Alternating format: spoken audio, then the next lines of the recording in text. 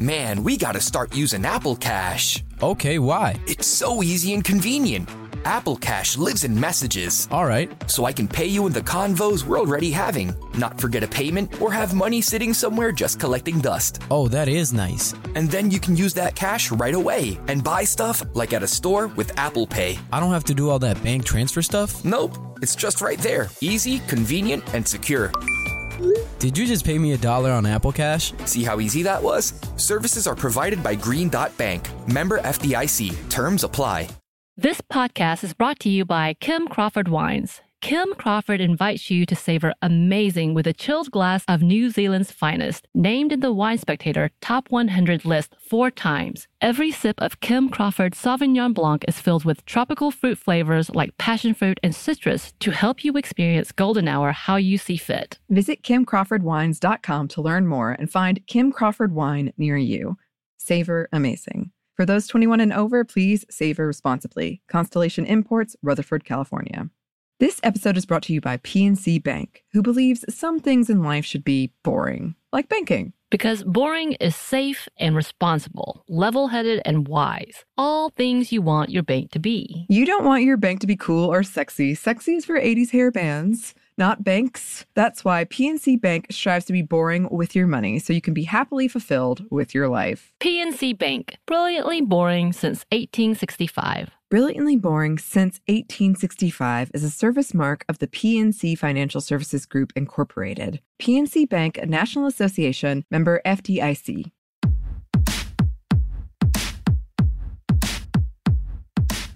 Hey, this is Annie. And Samantha. And welcome to Stuff Mom Never Told You, a production of iHeartRadio.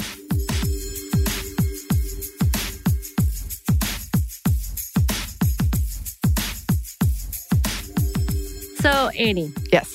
I thought for today's Monday Mini, I was going to do this whole big research thing and then oh yeah, I got a handle on this subject for sure because you've been talking to me about it for so long that I was like, yeah, we're good. I'm just going to put some little facts in here, little statistics.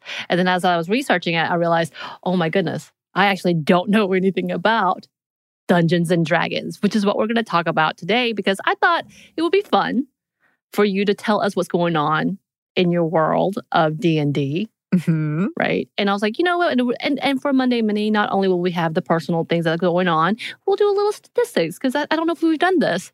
And then as I was looking things up, I realized, yeah, I have no idea what this game is. In my head, Dungeons and Dragons meant, there's a dragon maybe and someone wearing a costume doing magic, possibly. Yeah? No? And for those who do love D&D, I'm sorry. That was not an insult. I really did not realize what it all was. Mm-hmm. And I know you've done a little bit about D&D before I came on, right? Yes. We talked about it briefly when I had Tracy V. Wilson from Stuff You Missed in History class on the show. And we did one on tabletop gaming.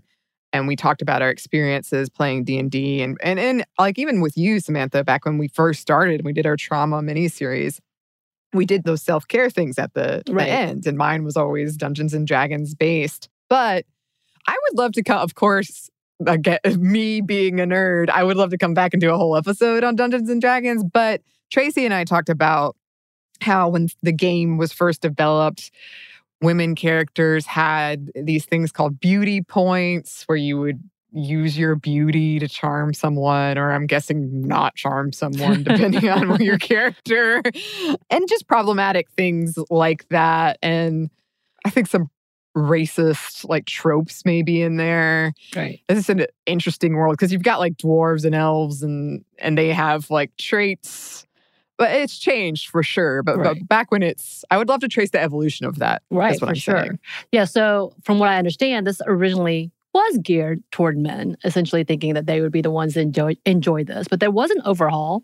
And in the 70s, they were like, wait. There's a lot of women who are really into this as well. But we started seeing but if you're a woman, you're going to have these beauty points and these and these and these. Mm-hmm. But the original creator started by testing this out with his children. And I didn't know that. And it involved his son and his daughter.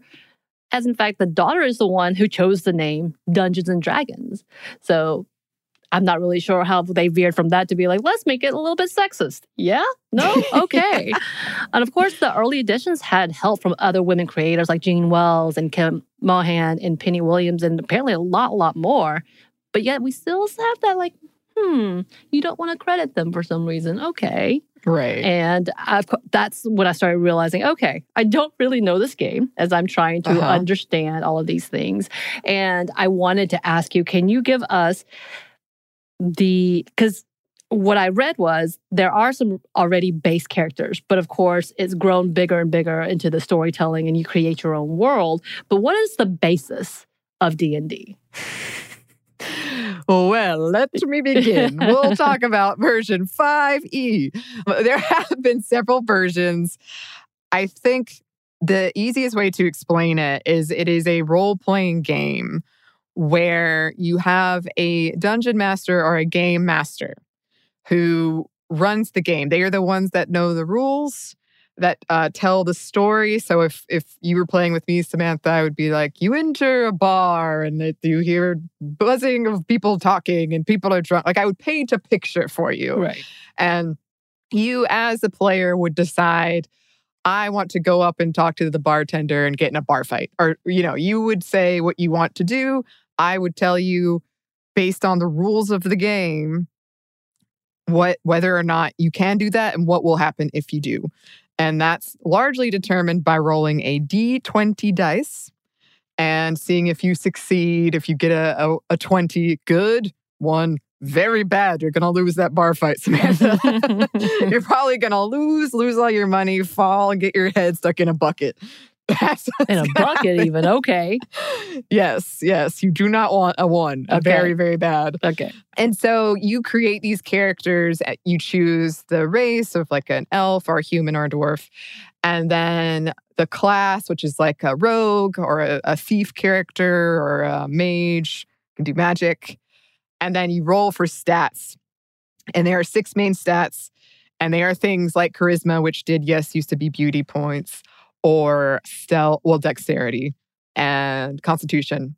And you determine on what you roll, it determines if like you're good at being charismatic or if you're terrible at being charismatic. And then that impacts. Yes. Oh gosh, yes. So you have kind of those base things. And then there are worlds and maps and storylines that are already written. So if I wanted to be a dungeon master, but I didn't want to write a whole story, then I can just get one of these and do it that way. I, of course, like to make things really, really complicated for myself. So I homebrew, as it's called. And that means you write the entire story. Right. So there is a base. Like there is something that you can just automatically use. Or you can become creative, which is what I was trying to figure out myself. I was like, what's happening?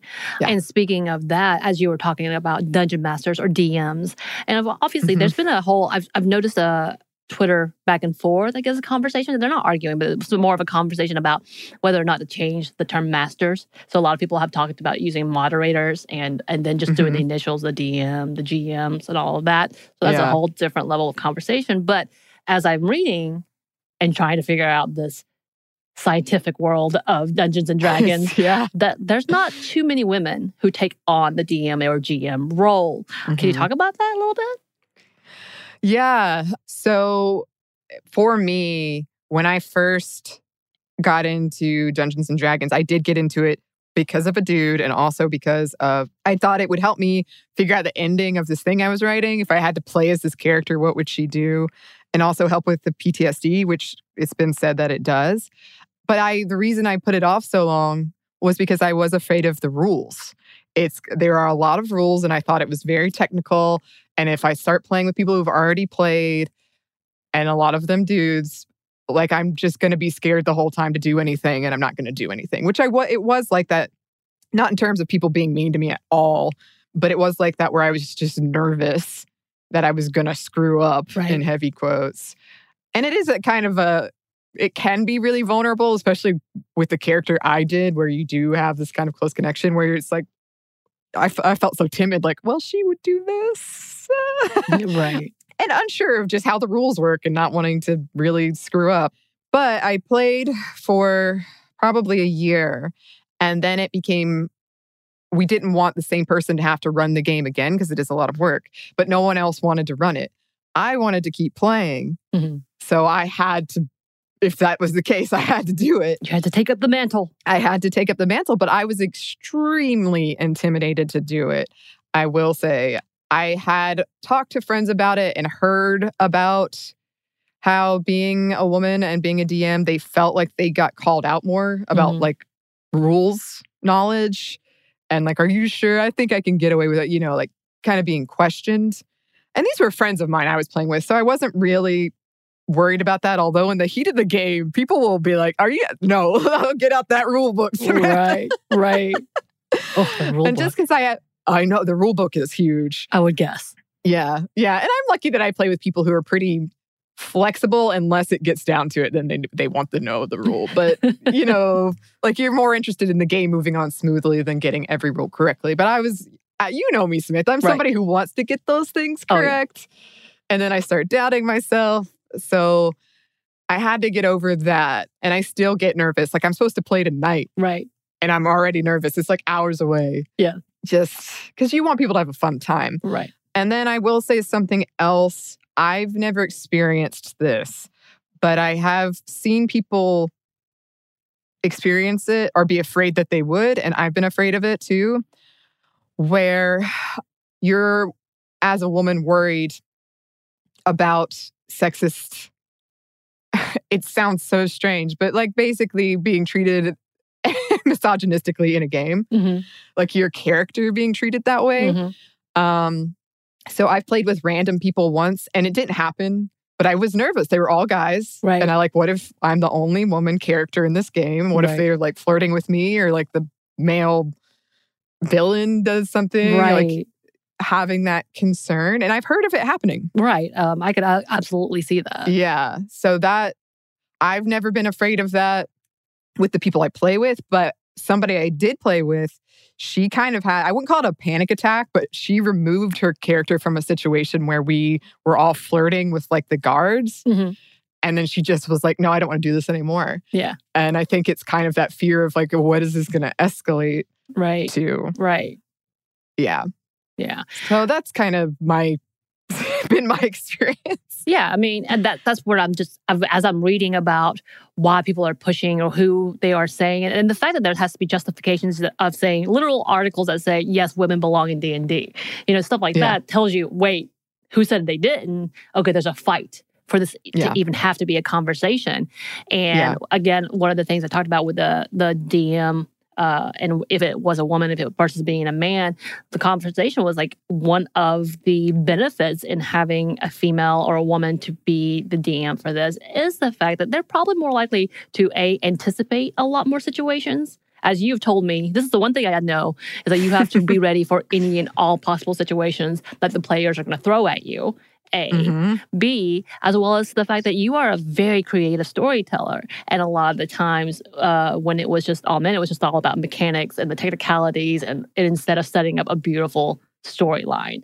And that for a lot of, even though this is a kind of a gendered conversation, but it has shown true that women are more detail-oriented in things like this, as well as willing to see a bigger story and more detailed story. And so that is a benefit of having a woman to be the DM. Would you agree with that? Yeah, in my experience, for sure. And I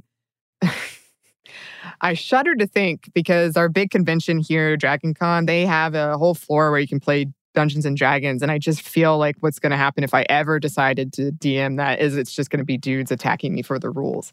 But the people I play with are pretty balanced between men and women.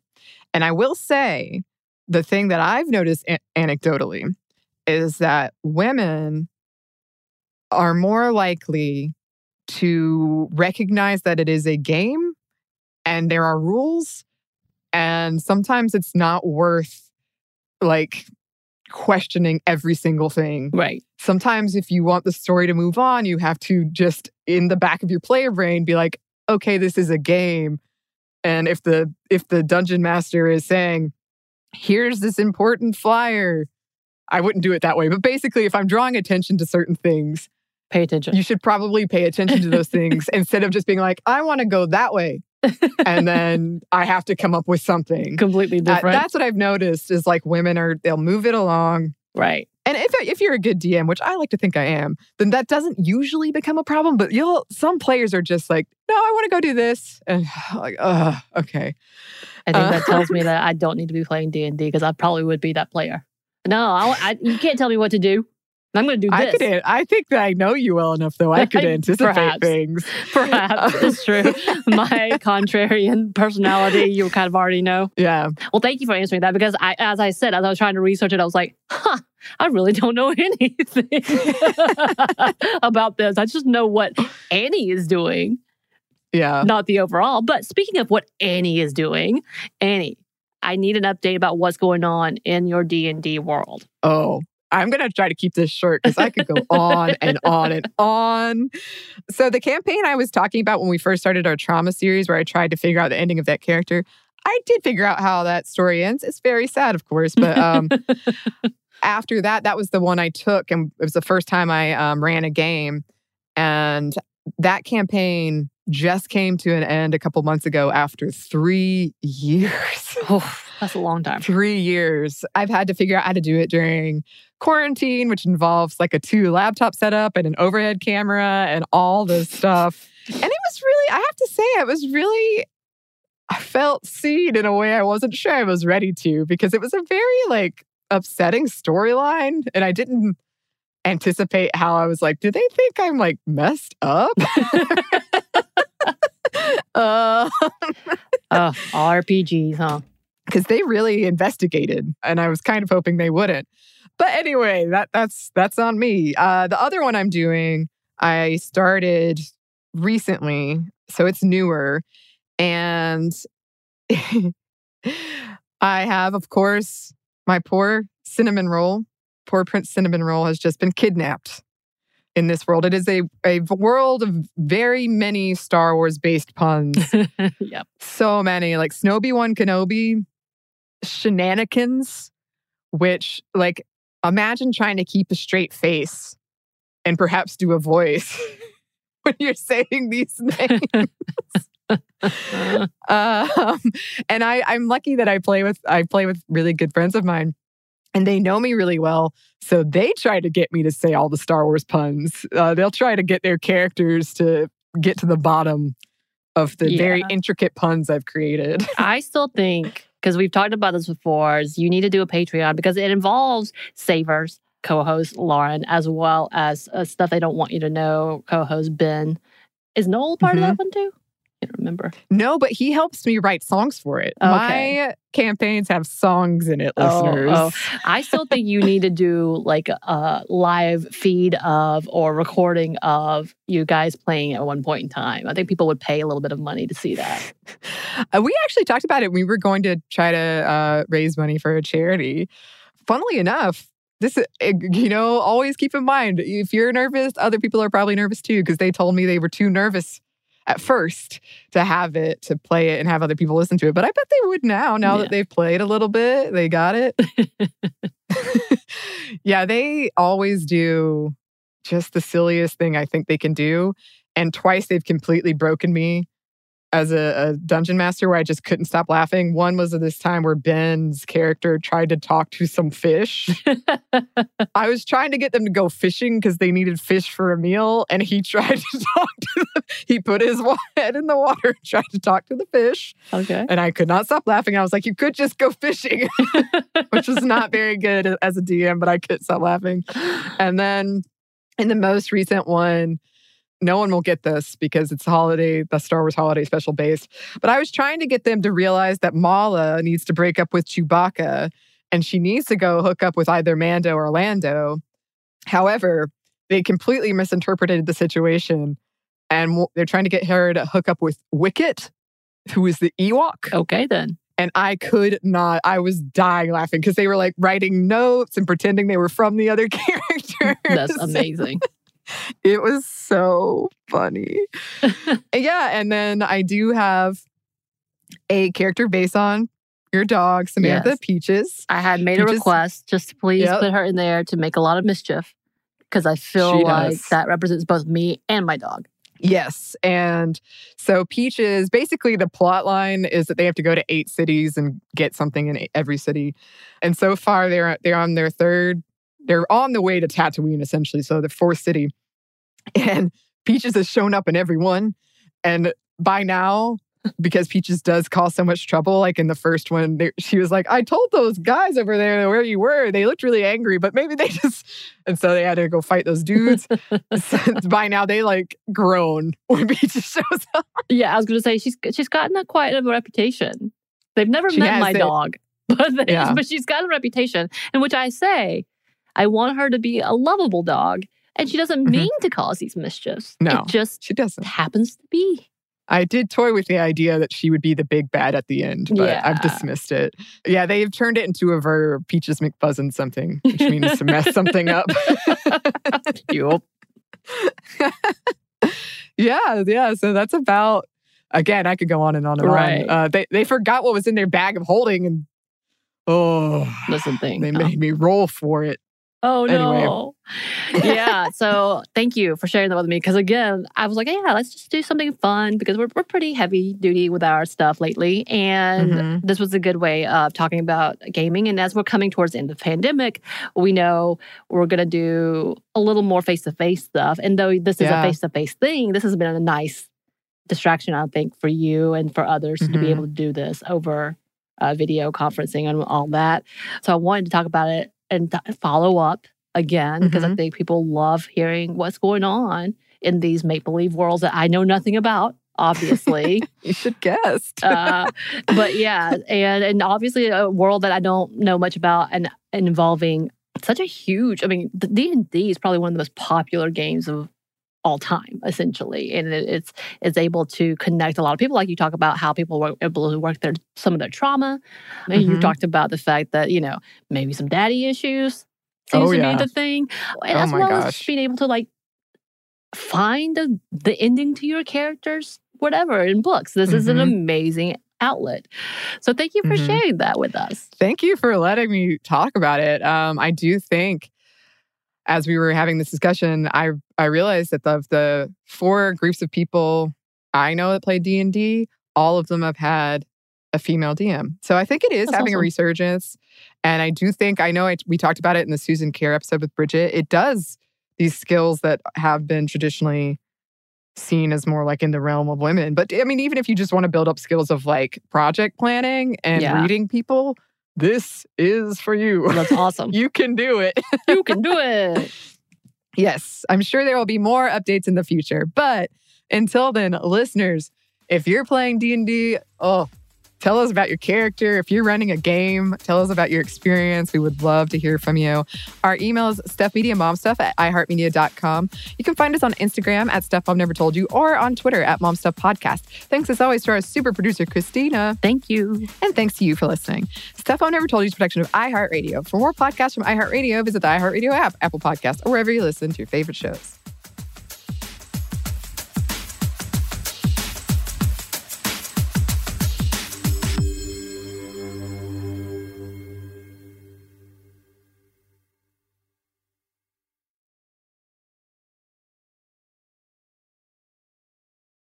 This podcast is brought to you by Kim Crawford Wines. Kim Crawford invites you to savor amazing with a chilled glass of New Zealand's finest, named in the Wine Spectator Top 100 list 4 times. Every sip of Kim Crawford Sauvignon Blanc is filled with tropical fruit flavors like passion fruit and citrus to help you experience golden hour how you see fit. Visit KimCrawfordWines.com to learn more and find Kim Crawford wine near you.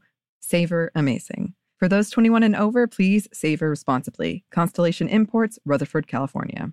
This episode is brought to you by PNC Bank, who believes some things in life should be boring, like banking. Because boring is safe and responsible, level-headed and wise. All things you want your bank to be. You don't want your bank to be cool or sexy. Sexy is for 80s hair bands, not banks. That's why PNC Bank strives to be boring with your money so you can be happily fulfilled with your life. PNC Bank, brilliantly boring since 1865. Brilliantly Boring Since 1865 is a service mark of the PNC Financial Services Group, Incorporated. PNC Bank, a National Association, member FDIC.